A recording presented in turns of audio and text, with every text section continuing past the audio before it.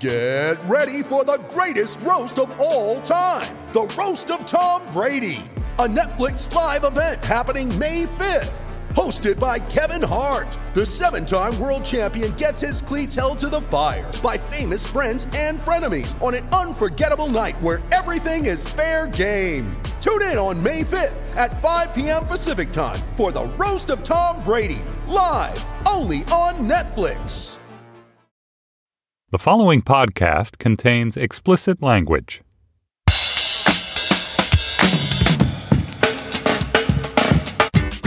Hi, this is Josh Levine, and this is Slate's sports podcast Hang Up and Listen for the week of August 6th, 2018. On this week's show, we'll talk about Urban Meyer's possible ouster as the head football coach at Ohio State due to his failure to act on reports that one of his assistants was a domestic abuser. We'll also discuss the Pro Football Hall of Fame, how Terrell Owens and Ray Lewis presented themselves, and what we should make of their lives and careers. And we'll look at the NFL's new helmet rule and whether it will change the game. Stefan Fatsis is out this week, playing in the North American Scrabble Championship, as one does. Sitting in this week and joining from our Brooklyn studio is Laura Wagner, former Hang Up intern extraordinaire, now a writer at Deadspin, sitting out the Scrabble Championship for just years consecutively. Yeah, just so Stefan can win, you know. It's very generous of you. Next year, 2019, it's going to be all Wagner at the Scrabble Championship. With her in Brooklyn is Vincent Cunningham, who writes for The New Yorker, also sitting out the Scrabble Championship and allowing Stefan to take top honors. Great What's sadness up, for me, but I'm happy for Stefan. Are you a Scrabble player? I am not. I've only ever lost at Scrabble. I can't remember a moment of victory in that game. We've got to get you to Buffalo then. We need to give Fatsis some W's. All right, let us start with Urban Meyer. On July 23rd, Brett McMurphy reported that Courtney Smith had recently filed a domestic violence protection order against her husband, Ohio State wide receivers coach Zach Smith. Zach Smith was fired by Ohio State that same day. The next day, July 24th, Ohio State head coach Urban Meyer said at Big Ten Media Day that he knew about a 2009 domestic violence allegation against Smith that happened when both men were coaches at Florida. But Meyer claimed to have no knowledge of any later incident. Here is what he said at Media Day. 2015, I got a text late last night that something happened in 2015, and there was nothing, unless, once again, there's nothing. Once again, I don't know who creates a story like that. After that press conference, McMurphy came out with another report in which Courtney Smith detailed Zach's alleged abuse, saying he put his hands around her throat and pushed her against the wall. She also shared photos that showed her bruised and bleeding, and she said she'd shared those photos with Urban Meyer's wife. Last week, Ohio State put Meyer on administrative leave while the university investigates what he knew and when he knew it. And Meyer put out a statement admitting that he did know about the abuse, saying, "My intention was not to say anything inaccurate or misleading. However, I was not adequately prepared to discuss these sensitive personnel issues with the media, and I apologize for the way I handled those questions." Laura, that statement is obviously BS. The question that he was asked about Zach Smith was the first question he faced at the press conference. He answered it in detail, and they had just fired Zach Smith. So he was obviously prepared for it. He knew that he was going to be asked. I mean, there's a lot more background we can get into about all this, but I just want to say I was very surprised, even with everything I just laid out, that Meyer was put on leave. So I'm wondering if you think it's a sign that institutions are taking domestic violence more seriously, or if you think there are particular circumstances here at Ohio State beyond that broad societal trend. Yeah, I think it's a sign that institutions are interested in looking like they're taking domestic violence more seriously. I think the whole we are investigating this thoroughly announcement is just part of the process of keeping Urban Meyer on staff. I will be very surprised if he does get fired, but I think the investigation is just part of the defense process. I mean, he is basically only saying that he handled the question wrong. He's still not admitting any guilt. Zach Smith is still saying that he never hit his wife, Courtney, that it was just everything he did was in self-defense. And none of this is adding up. And the fact that Ohio State's AD hasn't even addressed this at all when Zach Smith said he knew about the abuse. I mean, the whole thing, like you said, is bullshit. And I don't think they're actually taking it seriously. It seems like maybe what Meyer intended to do in that statement, Vincent, is, whether it's blame Gene Smith, the athletic director, specifically, or whether it's to allow himself to be hireable for the next job by basically saying, I followed protocol. That's basically what everyone says in situations like this. It was somebody else's responsibility. And that's what Meyer is essentially saying here. Whatever I did or didn't do, it was somebody else's job to look into this. Right, which in some ways kind of steers us away from the actual moral issue at hand, which is that you do more than is required of you. There's a sense of morality that transcends like bureaucracy, right? I mean, it is a sign, I think, of some kind of progress that it's like he didn't do these things, but the fact that he would allow that within the ranks of his program, we think of that as a stain in a way that we might not have before. And so to make an argument based on proceduralism just shows kind of how I think compromised he's been, and not just here. Elsewhere, in his time as a coach in Florida, he famously was the coach of Aaron Hernandez, who was showing signs of the kinds of things that he later on got in trouble for under sort of the care of Urban Meyer. I think he's been a sort of systemic kind of turn the head away, and so I think this is just an extension of a bad pattern for him. Yes, Andrea Adelson wrote in a good piece for ESPN about Meyer's tenure at Florida. There were 31 players arrested there during 6 years as a head coach, 10 accused of crimes ranging from misdemeanor battery to felony domestic assault to felony theft to domestic battery. And he didn't leave there in disgrace, Laura. He left there of his own accord because he said he was burned out and stressed out by the pressure of trying to put together a championship team. I mean, I wonder if it is a sign of progress, even if, as you said, this is because they want to look like they're being tough on domestic violence. I mean, that's at least better than what the situation was at Florida, where they didn't even care about looking like anything. Yeah, that's true. I do think that's probably because domestic violence it's just a bigger issue than it used to be. So I guess that is progress. But I'm wary of giving them too much credit, because if they don't fire him or if they don't fire the AD, then I think this is pretty much all for nothing. Well, there's also the situation at Ohio State right now involving the wrestling program and allegations of longstanding sexual abuse there.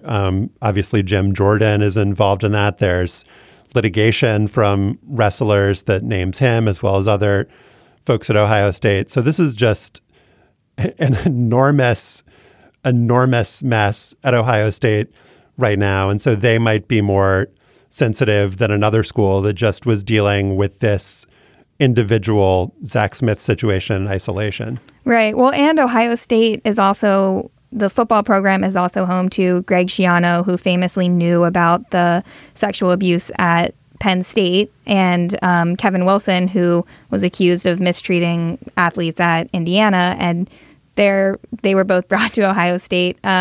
So clearly, Ohio State has no qualms about hiring and keeping people who have done bad things. And so I don't know if I think this is just more along those lines. Yeah, it reminds me, the parallels for me are really interesting in terms of the Catholic Church right now. There's been a lot of talk there was a big Times piece about this cardinal who used to be the sort of archbishop over Washington, D.C., and he was very powerful, this guy, Cardinal Theodore McCarrick. And not only is it awful that he was a serial abuser of seminarians and it later came out young people, but that many people within the hierarchy knew this about him.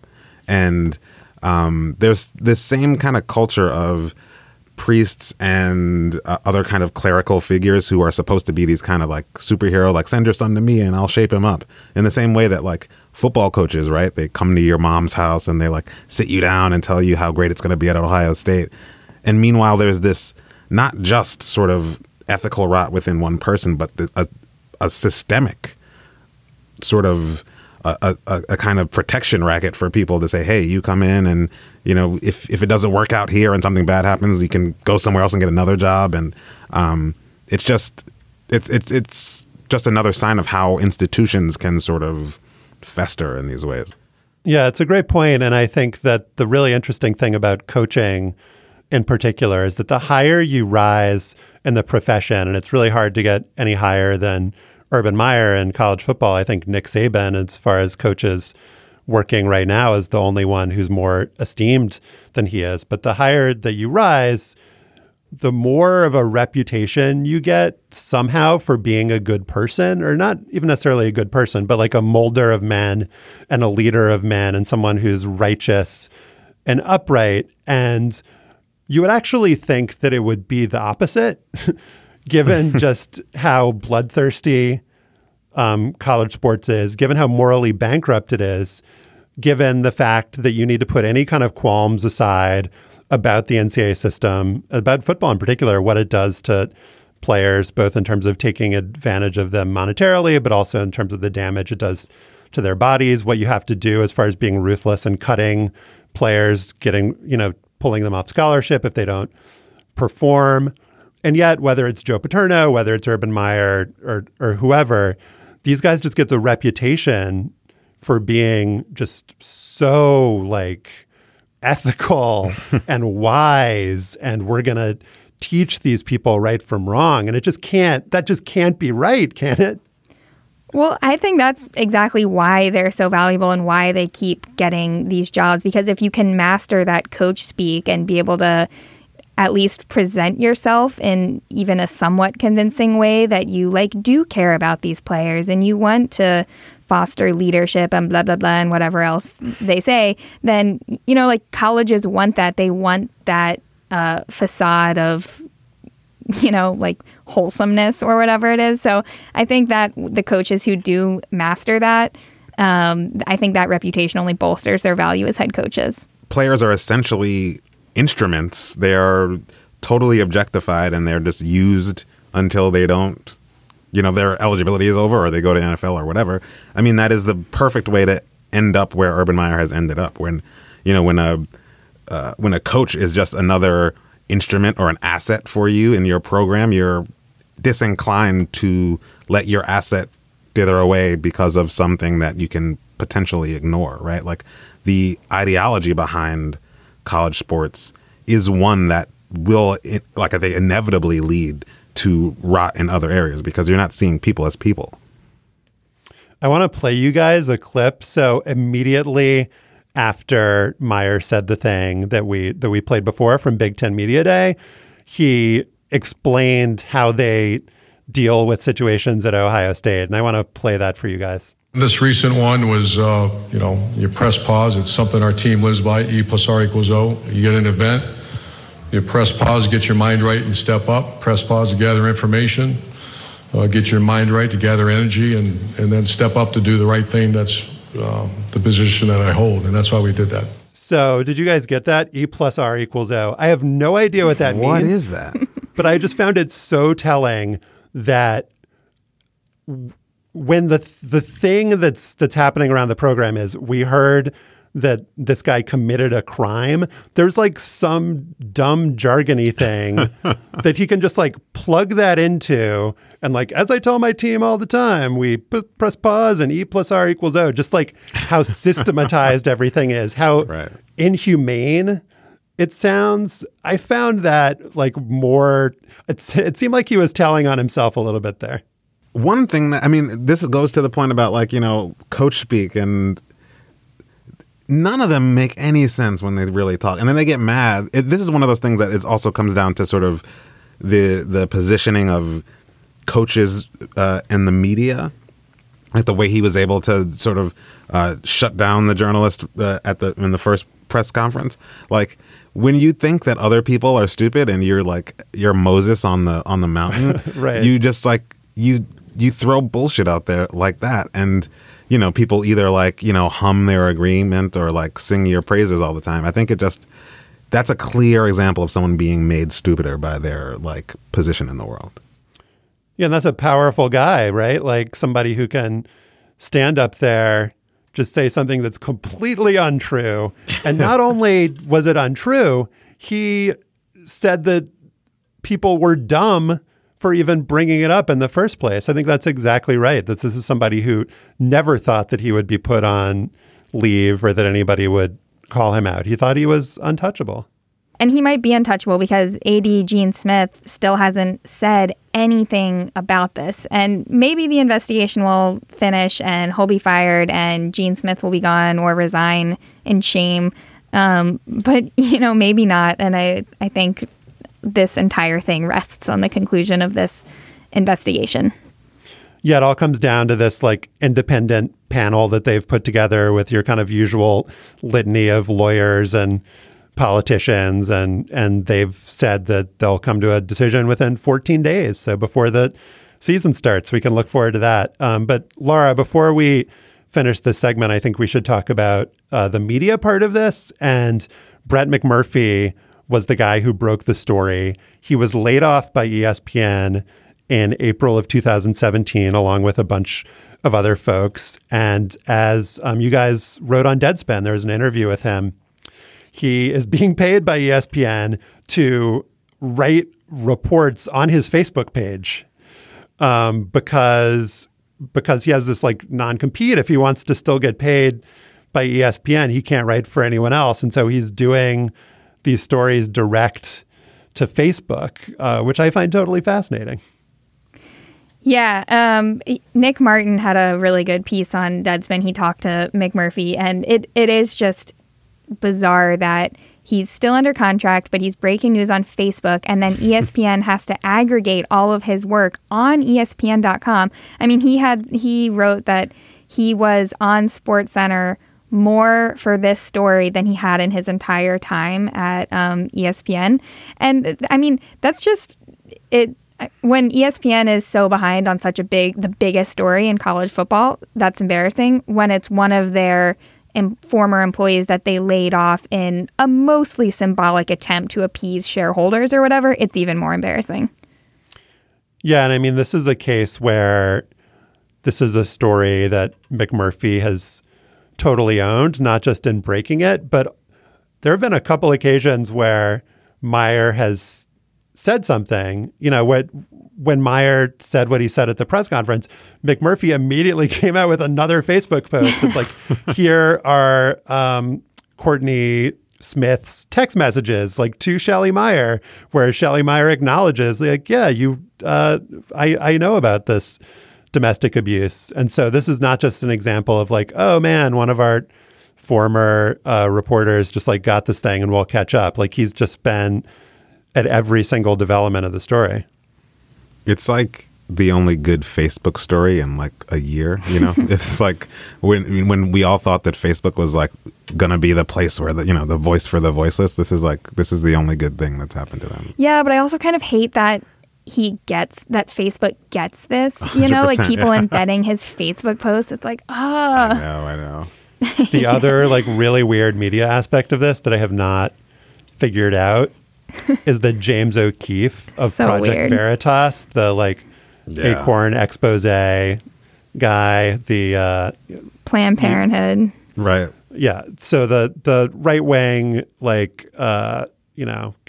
conservative video hitman, he put out a video in which he interviewed 4 former players of Meyer's in Florida, alleging essentially that Meyer ignored injuries and that he mistreated players there. And I have no reason not to believe that these players in these hidden camera interviews are telling the truth. I mean, the only reason not to believe them is that O'Keefe has just kind of been serially wrong about things. But I'm just really confused, Vincent, about what O'Keefe's motivation would be here. It's apparently part of a series about football, but it's not about how players protesting the anthem are bad. I just really don't understand what's going on here. It's really strange, and I don't know, man. I part of it makes me think that it's a way of bolstering the rest of his crazy right-wing claims. It's look, here's some real journalism for you. If you don't believe the other stuff, you got to believe this. And then what does that mean about the other stuff? So I think it is a sort of a gambit for respectability in some way, but the details of it are nuts. And it's I don't know. There's stuff about I was doing leg presses until my quad exploded, or there was bacteria under my skin and I was carrying. It was just a lot of just awful details, which I again have no reason to disbelieve, and it sort of furthers my growing suspicion that football is inextricable from abuse, and that abuse is not some incidental thing that is happening, not some cancer, that's spreading within football, but that football is some sort of malignant thing itself. But again, I just don't know where to go with it. It's nuts. Yeah. I mean, I tend to be extremely wary of anything that James O'Keefe... Laura Wagner's wary of everything. I think rightly so. Okay, but especially Project Veritas. I am especially wary of Project Veritas and anything that's edited.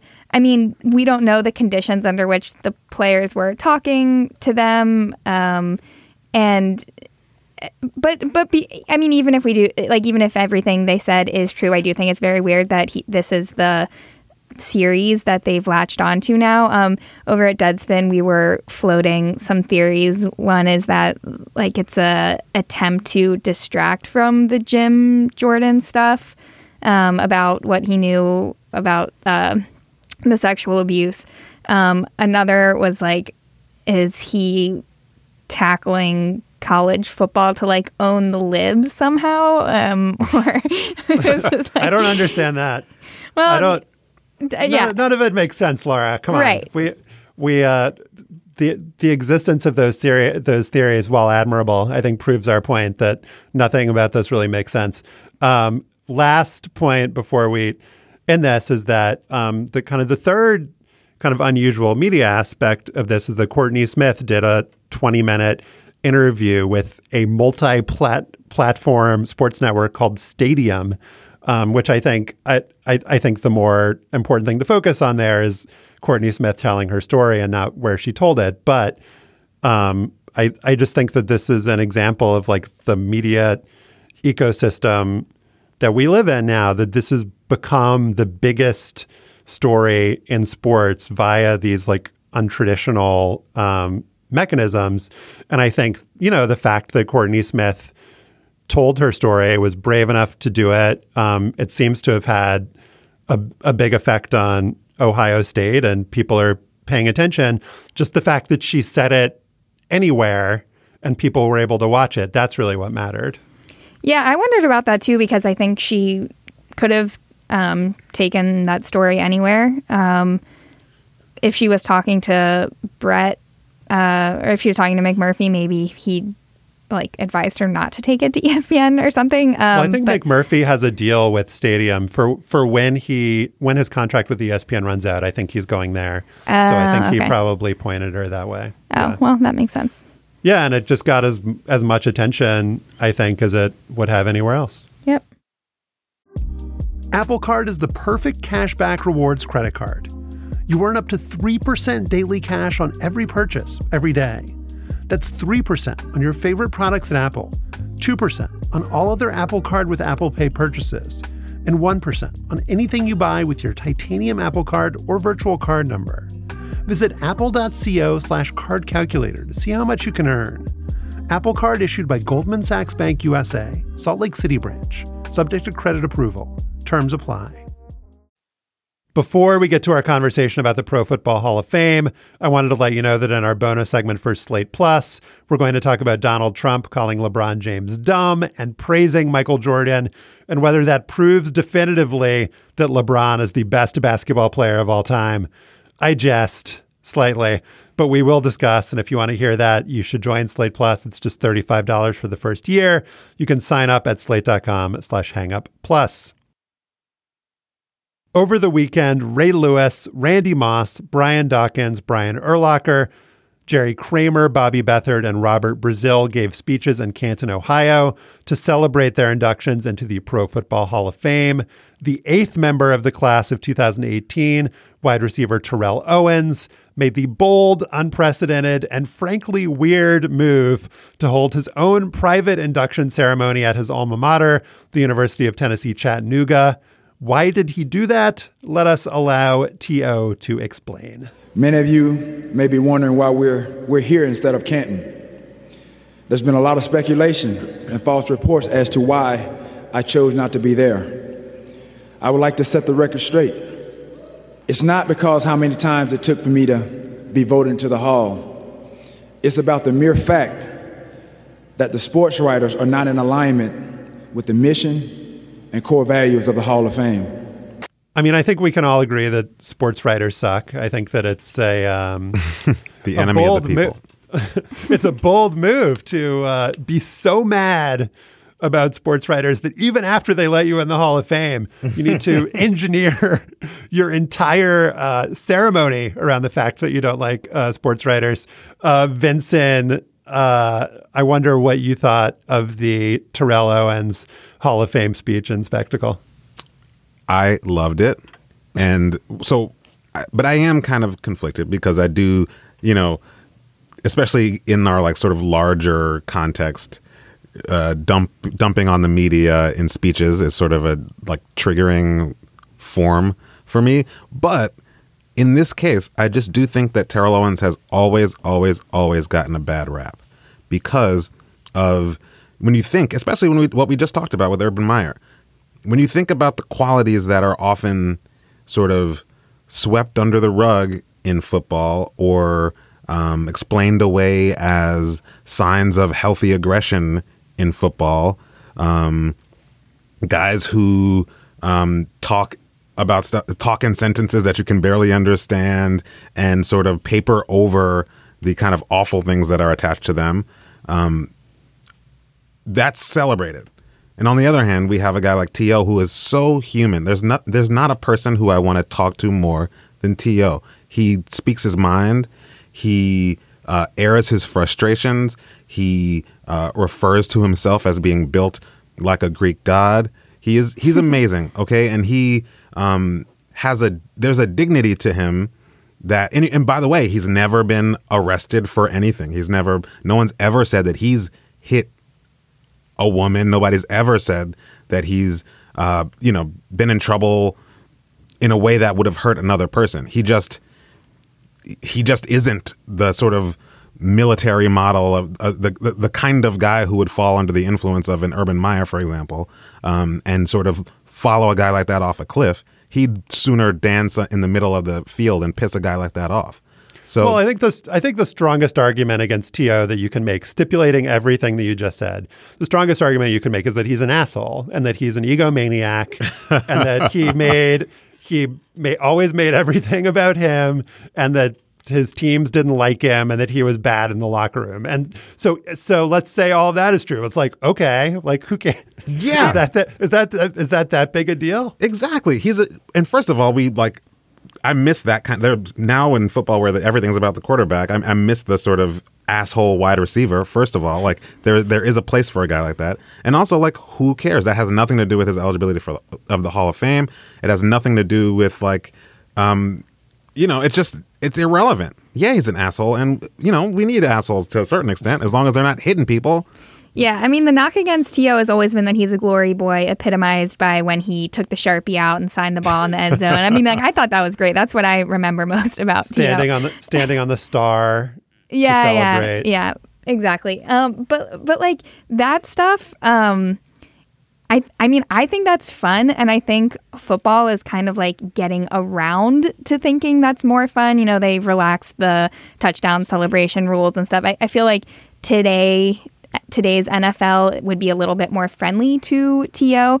But I totally understand why he took a shot at sports writers who pushed the narrative for years that he was a jerk and his teammates hated him. I mean, his teammates have since come out. Many of his teammates have since come out and said that he was a great teammate and he kept the locker room together and he was the leader. So let's not go too far. I think that there were some people on his teams who hated him. Yeah, but there were people who liked him too. And like, which ones did we hear from when he was playing? The ones who hated him mostly. Right. That's fair. I want to play the end of his speech. Actually, I did put another clip together. This is the guy famous for saying, "I love me some me." And so I think we need to hear that. Let's play that. Because I love me some me. I love me some me. I can't stand myself. All right. So we've got that on the record now. Self-love is good. Yep. He loves him some him. All right. Now let's hear the end of his speech. Don't be afraid to be you. I celebrate and I empower you today. We have more commonalities than differences. This entire speech you thought was about me, this was for you. Okay, that's definitely not true.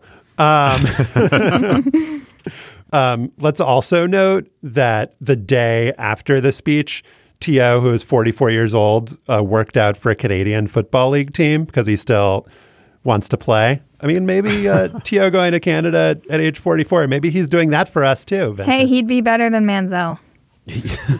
First of all, yeah, I want to see him. There needs to be a football league like the Big Three in basketball where it's like old guys playing against one another. I would definitely watch that. I would watch that, and if T.O. was involved, I would buy whatever the League Pass equivalent of that is. And he's also just like an incredibly athletic. I mean, of course, he's an incredibly athletic guy, but I recently saw him.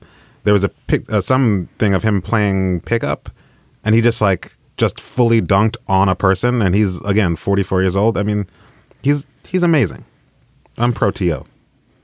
All right, let's move on to Ray Lewis. He gave a speech, Laura, that can be best described as, I don't know, can it be best described as anything? I mean, he was prowling the stage 33 minutes long. He had a wireless microphone, sort of like a, mega church pastor. We have a clip from that as well. Let's listen. I want us to work together to really take on these challenges, to look at our goals, at what unites us. Surely there's something. How about stopping our kids from dying in schools? Can we please put prayer back in schools? Please. How about protecting our children from a terrifying life of being sex trafficked? I'd lose my mind if my daughter got to. How about helping our neighbors that can't afford their medicine? How can we do this? How can we come together? The answer is simple. The answer is love. I'm sorry, but I just started laughing when he talked about sex trafficking, which I know is like the exact wrong thing to do. But just like what an odd collection of things. It's like first he talks about prevent our kids from dying in schools. And before people understood, he was like, and we should have school prayer. Just people start to clap. Then he talks about it's bad to have children be sex trafficked, which stipulated, and then getting old people their medicine. It was a really odd speech and just very Ray Lewis. Yeah, and what you didn't get from the clip was that the way he's walking around the stage and like striking these weird poses. Actually, my colleague at Deadspin, Chris Thompson, said it the best. He said he was holding poses with all the staccato swagger of the lead singer in an 80s hair metal band. That's like exactly what it was like. But yeah, I mean, you can ascribe a lot of things to Ray Lewis, but like this speech made zero sense. he often makes zero sense. Yeah. I mean, yeah. He's also like a whatever E equals MER2 whatever Urban Meyer said. Like he's on that wavelength. He was picking that up. Whatever it was, he knew exactly what Urban Meyer meant. And he's like been allowed not to make sense for a long time. In a way, you know, I don't want to bring it back to T.O., but it's like, which guy do you, the fact that like Ray Lewis is like Mr. Football at this point and T.O. is persona non grata, it's like, I feel like I'm in upside down world. It doesn't make any sense to me. Yeah. And not to, make everything about Trump, but the whole stream of consciousness quality of the speech, it was like Trump learned how to do motivational coach speak or something. Like that was my first impression of it. Yeah.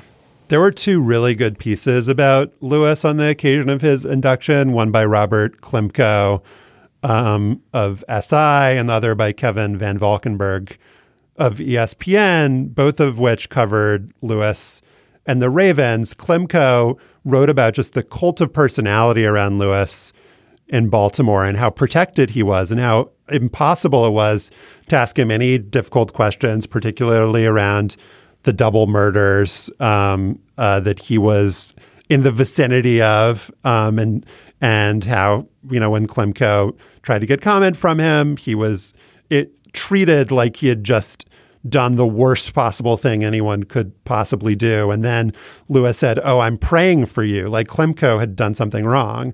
And then Van Valkenburg kind of complicated that a little bit and said, Lewis actually has answered questions about those double murders, that it's clear that he wasn't the person who did the stabbing, even if he did potentially obstruct justice.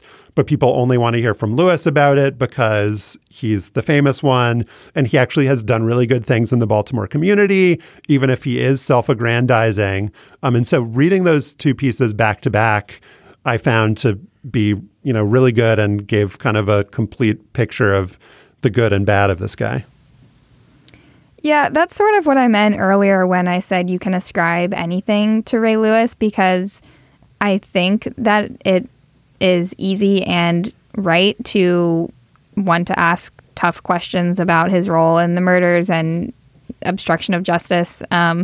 He hasn't addressed them really, but I think Kevin raised some good points in his story. But I also think that, if you want to, you can try to make all of Ray Lewis's shtick coherent. But I don't think it is. I also really liked reading those back to back, but I do think you can kind of pick out that, Kevin Van Valkenburg covered the Ravens as a beat reporter for a long time and, feels... He lived or lives in Baltimore, and I think he probably feels a little bit more of a tie to that community. Sure. So I didn't find that like as moving, I guess. Yeah. Well, Vincent, the Klimko piece and about the kind of protective wall around Lewis is reminiscent of what we were talking about with Urban Meyer again, right? Just this notion that how dare you ask these questions? Not only am I not going to answer the question, but I'm going to bully you and mock you for even asking. Right. And that sinister touch that you mentioned about him being like, "I'll pray for you, I forgive you," is this sort of awful. This is where you see the sort of the culture of football dovetailing very close to the sort of prosperity gospel culture that's like nobody ever does anything really wrong. Everything can be kind of explained away. And also the person who's done the worst thing is somehow the victim in the situation. That asking questions is a form of persecution, that cynicism of the kind that journalists, tend to partake in is makes you some sort of unhealthy doubter. The Klimko piece was amazing, and it kind of just turned my stomach. The way there's a moment in that piece after he asked, but before the sort of Christ-like forgiveness of Ray Lewis, where all of the sort of PR folks at the Ravens are kind of being like, why would you ask that question? Like, it seems like they're not only sort of professionally affronted, but personally, like they can't imagine why their sort of like in-house TED talker would be subjected to this kind of question, you know, not even accusation, a question. It was kind of disheartening. Yeah. And I think that we'll probably get into this a little bit in our next segment about the helmet rule. But the other thing that I found really notable and smart about the Van Valkenburg piece was this idea that even though Ray Lewis just retired 5 years ago, it's that the NFL has really changed significantly in that period. And just the way that he played and kind of him as like this avatar of toughness and manliness and the aggression and this wanting to destroy people on the field. I mean, I think that is why he, rather than Terrell Owens, is kind of seen as this guy who stands for something bigger and who stands for the sport. It's almost like, again, even though it's only 5 years ago, he's like represents this bygone era in a way. Yeah, I think that's definitely right. But I also think that he's more embraced by the NFL because of his like humility shtick. I mean, he's the complete opposite to T.O. in that way. He has the humbleness. He has the God stuff. You know, he famously said, what was it, last season, that Odell Beckham had like lost God and that's why he was having problems or whatever. I mean, like that is his entire thing. And I think it's easier for the NFL to sell that version, even if he's full of shit. With the Lucky Land Slots, you can get lucky just about anywhere. This is your captain speaking. We've got clear runway and the weather's fine, but we're just going to circle up here a while and get lucky. No, nothing like that. It's just these cash prizes add up quick. So I suggest you sit back, keep your tray table upright, and start getting lucky. Play for free at LuckyLandSlots.com. Are you feeling lucky? No purchase necessary. Void where prohibited by law. 18+ terms and conditions apply. See website for details. On Thursday, in the first preseason game of the year, the Hall of Fame game in Canton, Ohio, the Ravens beat the Bears 17-16. Scintillating stuff, I'm sure, for the people who watch preseason football for some reason. But there was something interesting about the game. The Ravens were given 3 15-yard penalties on account of a new rule that prohibits players from lowering their heads to initiate and make contact with their helmets against their opponents. The way the rule is written, it kind of makes it seem like playing football is now illegal. And I say that not as someone who thinks all these new safety rules are for wusses, but as someone who has watched football and knows that making contact with one's helmet against an opponent is something that happens like a dozen times each play. One of the players who was flagged, safety for the Ravens, Bennett Jackson, said he thinks this was all for show. I feel like they're trying to harp on it a lot more in preseason, so they're going to throw flags even on times when it's not necessarily head-to-head, just to make people aware of it. He said that he spoke to the ref, and the ref said, hey, it's preseason. We got to throw the flag. Laura, I'm wondering what you think of that idea that they're just doing this in preseason for show. And also, do you think if they do keep making these calls, would the players be able to adjust, or is there just no way to play football without hitting dudes with your helmet? Yeah, I mean, even players seem divided on if it's possible to tackle people and play football without having your head hit other players.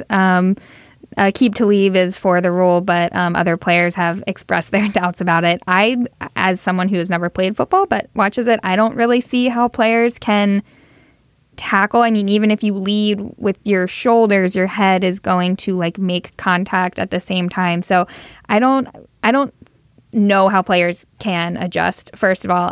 I definitely think the idea that this is more for show in the preseason is accurate. I mean, they roll out all sorts of rule changes every year, from, you know, holding and the catch rules and various changes to the game that get called more in preseason and then sort of back to business as usual for the regular season. But yeah, I actually have no idea how this is going to shake out. It seems like something that will either fade or it will be a scandal all throughout the season. every position player other than quarterbacks will be talking about it after every game if it's called during the games. And it was interesting. The Vikings safety Andrew Sendejo, he wore this hat, Make Football Violent Again, and it made me think that like where this is all headed, right? If they enforce this rule and it continues to be talked about, because it will, there will be a Trump tweet that comes out of this. He will like in some way tie the anthem protest to like, and also the games being wussified and what happened to, and you know, it seems like a ripe culture war issue. And I just don't know what to think about it. I mean, I'm glad that they care. They seem to care. But at the same time, it's like part of me thinks we should just let football go the way of boxing. Like everybody knows what they're getting into. It's because after a certain point, like you can't even be a lineman without crashing into somebody. But then it's going to go the way of boxing too, where you know it's mostly like poor people getting into it as a way out. Yeah. And I mean, it's already kind of like that. And it's like, I mean, I think the only way I think football is going to have to fundamentally change. And I don't think it's with this new helmet rule, which I think will take a whole generation of like peewee kids learning how to tackle the right way, if there even is a way to tackle the right way. But I mean, I think, and this, I have to give credit to my dad. Shout out, Dad. This was his idea from like literally 15 years ago. And that's just to get rid of helmets and go the way of like rugby or whatever, because those guys aren't smashing their heads into each other. I mean, it's a violent sport, but it's not violent in the same way. You don't see quite the same amount of head trauma. And so increasingly, I think that's probably the way to go. You'd also be able to see their faces in a way that, you know, you can see NBA good for marketing. And, they'd be stars again, you know. But yeah. So there is a big risk of spinal injuries in rugby. Laura's dad. Yeah, so that's true. I don't know if we want Dad. I don't know if we want to see that. I think the culture war point is really smart. I mean, I have to ding Andrew Sendejo a little bit because as those of you out there who write headlines professionally know, Make Football Violent Again is a rule of two violation. You can't change two things in the known phrase, Make America Great Again. You can say Make America Violent Again, or you can say Make Football Great Again, but you can't say Make Football Violent Again. That just doesn't work, Sendejo. I think you have more of a problem with the rule of twos than most people, though. I do remember that from back when I was an intern. This is my first time hearing of this, and that's just a slate peccadillo. All right, fine. Andrew Sendejo's Make Football Violent Again hat is endorsed by Deadspin and the New Yorker, but not by Slate. But no, I think that this is going to be a culture war issue, and I think we saw that. I didn't watch the preseason game, but I watched the clips of the calls, and this was on the Sunday Night Football crew, the Thursday night crew, Al Michaels and Chris Collinsworth, and when they were reviewing the calls, they were showing them in super slow motion. They were debating, should this be a penalty or not? And just by the nature of like the kind of instant replay culture we have in football now, where just the game stops and you just like rewind so much stuff, it's just like, just by virtue of the amount of time we're going to be looking at these plays, it's going to be a big topic of conversation. And I think that's totally right. It's just like after every game, it's going to be, should this have been the helmet rule? Should this not have been the helmet rule? And I think it's just going to get talked about constantly. Yeah, I think the NFL likes that, though. I think they like it's like a whole cottage industry now of debating the rules and if the calls lined up with the rules and if they should. And like the NFL you see likes that? Yeah, I think they do. I think it's like a whole nother way to keep talking about the games, just like have like rules so people who like know about football, like the football experts on the couch, can argue about the rules. And it's like, I think that's totally a thing that the NFL likes. I can certainly imagine like Chris Collinsworth being like, Al, I just don't know. How can he hit him there? Like, what? I don't get it, Al. Like it just, it's awful. I really hope. Yeah, I mean, entire news cycles go on about if a catch was a catch. Like it's just going to be more. I mean, The NFL does not want people talking about this, Laura. You're like extremely wrong about this. It's engagement. They just want people to get to stay engaged with the game. They would much prefer people to be talking about anything else. I mean, I guess maybe they'd prefer this to be all talking about the national anthem. That players are getting shot up with Toradol, or that they're the domestic abusers, or everything else that's fucked up with the NFL. On the continuum, I would agree with you. But they would much prefer people to be talking about the balletic nature of an Antonio Brown touchdown catch, for instance. But the other thing that I find really fascinating about this is that there's a rookie, Roquan Smith, a linebacker who was drafted by the Bears, and he hasn't signed a contract.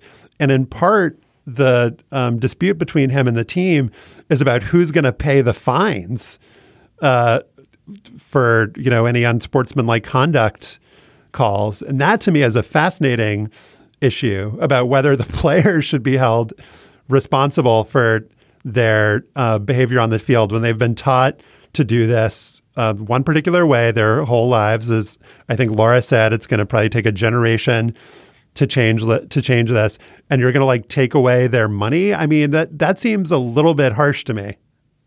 The thing that kind of was missing from that piece, rightly or wrongly, was the place of the union in all of this. The union is often missing from the NFL. Yeah, it's just it's ridiculous. I mean, when you think about how much of the collective bargaining you is explicit in basketball, and how their organizing is part of the story of that league, it just the absence of the football union, that should be something that should not be litigated by a rookie and his agents, and the fact that no one steps in and says that's ridiculous, it just speaks to how ill-used these guys have been.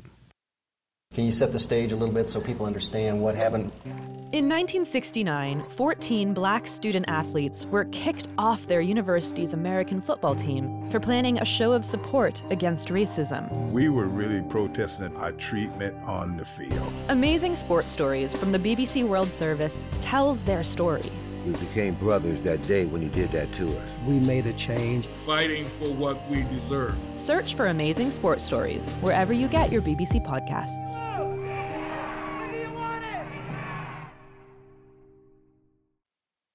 Let us end it there and move on to After Balls. This week, I wanted to pay tribute to George Barclay, who played pro baseball and football, and who is one of the people credited with inventing the football helmet in the 1890s. Although, I must confess, the website antiquefootball.com says Barclay's proto-helmet, which was really just 3 strips of leather lashed together, was more like an ear protector. The guy just didn't want to get cauliflower ears. Barclay was nicknamed the Rose because of his good looks. So he had that going for him. Laura, you ready to grace us with a George Rose Barclay? Yes. Okay. Wimbledon was last month and the U.S. Open starts later this month, so I'm going to take this opportunity to further a good idea for tennis reform. And that idea is to get rid of the best of 5 set matches for good. So in tennis, men play best of 3 set matches at all tournaments except at Grand Slams. Women play best of 3 set matches in all tournaments, including Grand Slams.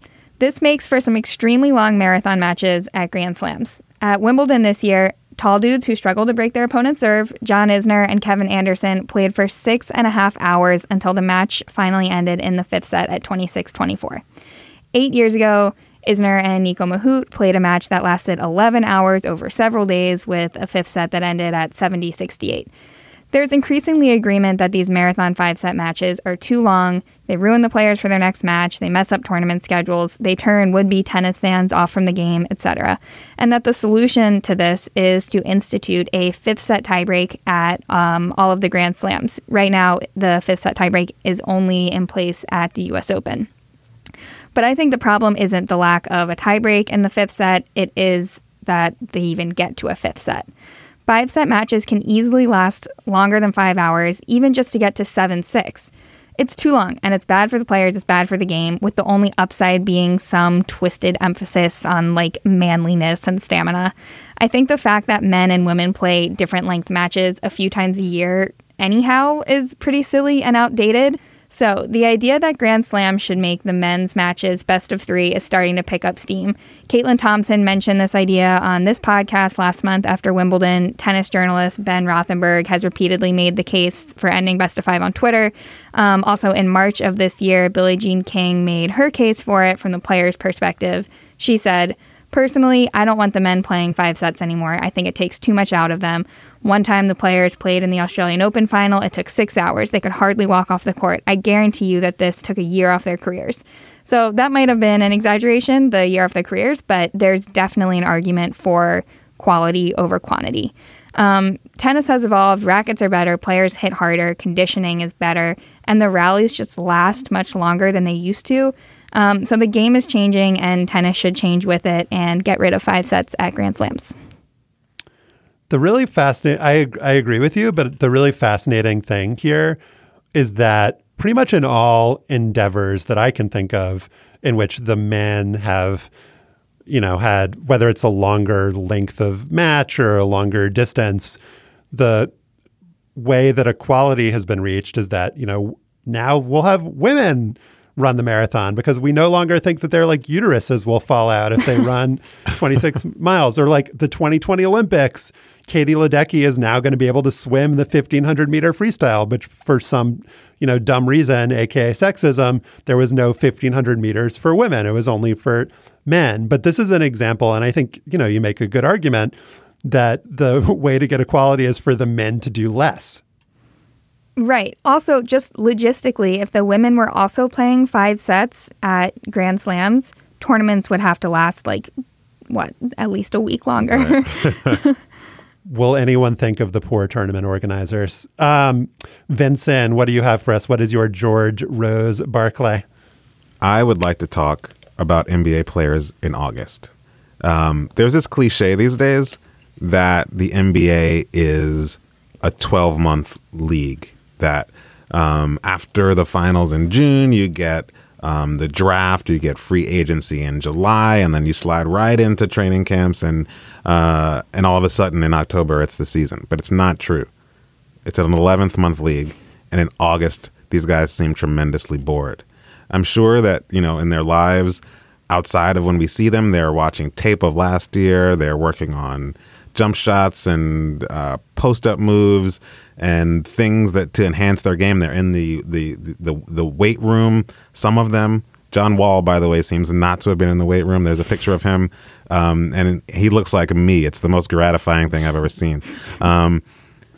But there's this odd ritual that's only kind of become visible to us through social media. We used to see it a little bit on TV, but now it's wide open for us. And what happens is that basketball players go to basketball camps, usually basketball camps that they've put on or they're paying for, and they just dunk on teenagers or cross them over. And I'm not sure. I think it's more gratifying for the teen. It's like some kid just gets to talk about being posterized by Joel Embiid, the clown prince of the NBA. But recently, this week, I saw 2 great things. One was Jason Tatum, who I just can't wait to see play next year. But this did not satisfy my desire to see him play because he was playing against a full-on teenager. He gave him 2 really hard dribbles, 1 good step back, and the teen fell in a way that was amazing. He just slid across the ground. Jason Tatum looks at him for a half a second, bounds toward the rim, and dunks it. Another one, my favorite thing that I saw this week at all was Victor Oladipo. He's crossing this kid over. 1 dribble, 2 dribbles, cross. Victor Oladipo, the most improved player in the NBA, a person that I want to see playing against other NBA players, against a kid who must have been 15 years old, throws a basketball against the wall behind the basket, leaps into the air to meet that ball right inches beneath the rim, and he dunks it, and you can just feel the sweat from the side of his back getting on this kid's face. And then I've never in my life seen a happier teen. So long live bored NBA summers, long live basketball camps that end in dubious honors for NBA players.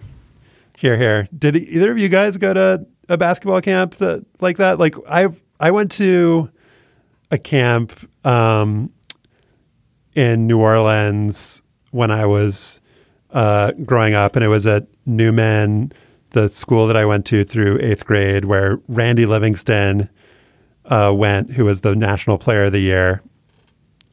And there was a little demo for the kids where he just dunked like 5 or 6 times, and we were all like oohing and ahhing, but he didn't dunk on anyone. I feel like this is an innovation that the children of today are getting that my generation, we just missed. Well, the best part is when the teens are they still doing the thing where they flee after the dunk? You know, there's a huge dunk and then they just like run out of the frame, screaming.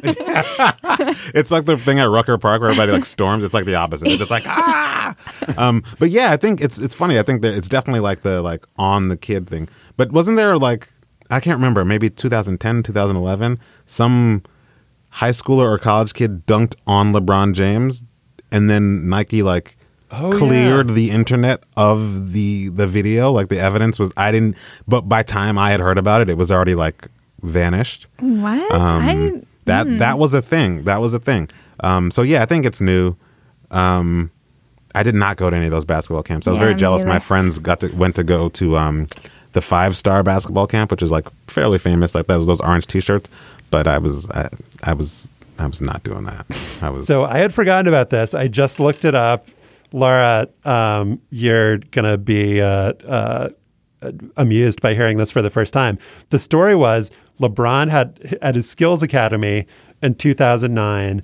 Someone dunked on him in a pickup game. It was a college player, and I will reveal the identity of the college player in a second because it's hilarious. Someone dunked on him, and reportedly a Nike representative confiscated tapes of the dunk after conferring with James. The guy who dunked on him was Jordan Crawford.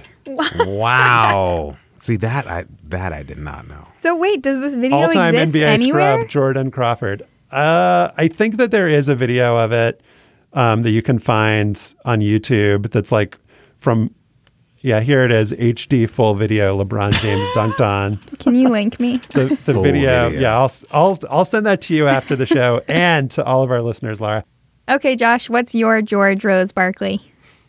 So I was wasting time on YouTube the other day, and I'm like mad at the YouTube algorithm that it didn't serve up the Jordan Crawford dunking on LeBron. So Vincent, thank you for being superior to the YouTube algorithm for reminding me of that. But the algorithm does like generally do a pretty good job of like sucking me down rabbit holes for hours at a time when I should be doing other stuff. And I have to say the algorithm did its job yesterday because it showed me a highly enjoyable video titled Finals 2016 Classic Tetris World Championship. As you might have guessed, this is a video of the finals of the 2016 Classic Tetris World Championship. Tetris, do I have to explain what Tetris is? I think maybe for those out there who do not know what Tetris is, I don't want to alienate you. They're falling blocks. You try to create lines, horizontal lines, and you create one. It's cleared off the screen, Tetris. Anyway, the video that YouTube served up was a broadcast of a best 3 out of 5 competition between the legend Jonas Neubauer, who has won the tournament 7 out of 8 times it's been held, and the upstart underdog Jeff Moore. This is a 37-minute video. I will confess that I watched a disturbing percentage of those 37 minutes. I've cut out a representative bit of the commentary here for you guys. This is from Game 4 of Jeff versus Jonas. And for those who don't know, a Tetris in the game of Tetris comes when you clear 4 lines off the screen at once. It's worth a lot of points. All right, let's listen. Definitely, we just want to keep it clean, keep it close to the bottom, and keep it low. Yeah. I mean, boom, Tetris for Jeff. All right, we're a couple of Tetrises away from transitioning here. Jeff didn't get a good run of Tetrises on the way here, and Jonas's lead is widened as a result. Yeah, and Jonas is ready for another one. Mm-hmm. And boom, Tetris for Jonas. Boom, Tetris for Jeff. Jeff answers a little bit of work to do. Both at 129, a single ball transition. Jonas's playfield's not ideal, but he'll be able to deal with it. Boom, Tetris for Jeff. Okay. That was a good time for him to get a Tetris. Yep. That was a really good time for him to get a Tetris. Scintillating stuff. I watched this whole video. Let's move forward a bit and let me set the scene for you. Jeff has 186 lines and a score of 597, 560. It's like you're there. While Jonas has 187 lines and he's in the lead with a score of 632, 310. Jeff desperately needs a Tetris. Will Jeff Tetris? Let's go back to our broadcast. Getting a little dependent here. Jeff. Okay. Oh, we gave it to him. Yes. He's ready for a Tetris. Ready for a Tetris. Where is the long bar? Oh, there it is. Boom. Yeah. Jeff. Neck and neck There we we are go. again. Jeff, yes. Boom, Tetris for Jeff. So that Tetris really did tighten things up. It was a great Tetris. Now moving forward, Jonas was in the lead by he's in the league by 18,000, but Jonas lost. I don't even know how to describe it. You get too many of the pieces stacked up, you lose Tetris, which meant that Jeff just needed to keep on making lines to win this game. Can he do it? Let's return for the exciting conclusion of Game 4 of the 2016 Classic Tetris World Championship. Oh my God. Okay, Jeff just needs to make a few good placements, and maybe a triple will get him to survive. No, it's not gonna happen, guys. That was amazing. No Tetris for Jeff. Jonas Neubauer was your champion. But what I didn't know before I watched this video, and what I'm guessing you guys didn't know based on your reaction, is that Boom Tetris for Jeff is actually a meme. It is the catchiest Boom-related quasi-sportscasting phrase since Boom Goes the Dynamite. You can buy a Boom Tetris for Jeff t-shirt for $25. The page for that t-shirt reads, "You've seen the battle, you've heard the words, and you can't believe your ears. The 2016 Classic Tetris World Championship final match featured Jeff Moore versus Jonas Neubauer, and no one can deny, even when Jonas slammed down a Tetris, Jeff got the credit. Never forget with this shirt." Wow. Boom. Tetris for Jeff. A classic Tetris moment. Maybe one of the all-time top 5 Tetris moments. It's on Mount Tetris. The guy that we must credit for this catchphrase is named Chris Tang. According to the International Video Game Hall of Fame and Museum website, Chris Tang is an accomplished game designer, cosplayer, and gaming tournament champ. He is best known, guys, as the Sega World Champion from the Rock the Rock $25,000 Sonic and Knuckles competition that was aired on MTV. In the interest of time, I am not going to tell you about the Sega MTV Sonic and Knuckles special, except to say that it is on YouTube. When did it happen? It was held on Alcatraz. Whoa. And it was hosted by Bill Bellamy and Daisy Fuentes. I don't know if you can carbon date it, Vincent, it's like the Bill Bellamy. Bill Bellamy, I'm there now. Yeah, I got it. Daisy Fuentes era. But it was like a release. It was like a release special for Sonic and Knuckles. So that's probably where you guys have heard Jeff Tang before. Is from the Rock. Jeff Tang. The Jeff Tang. I got it. Yeah. All right. That is our show for today. Our producer is Patrick Fort, and our intern is Meredith Ellison.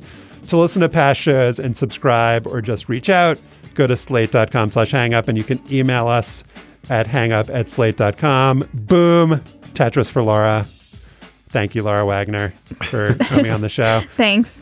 And Vincent Cunningham. Boom. Thank you. Tetris for Vincent. Thank you as man, well. Thanks. I'm Josh Levine. Remember Zelmo Beatty. And thanks for listening.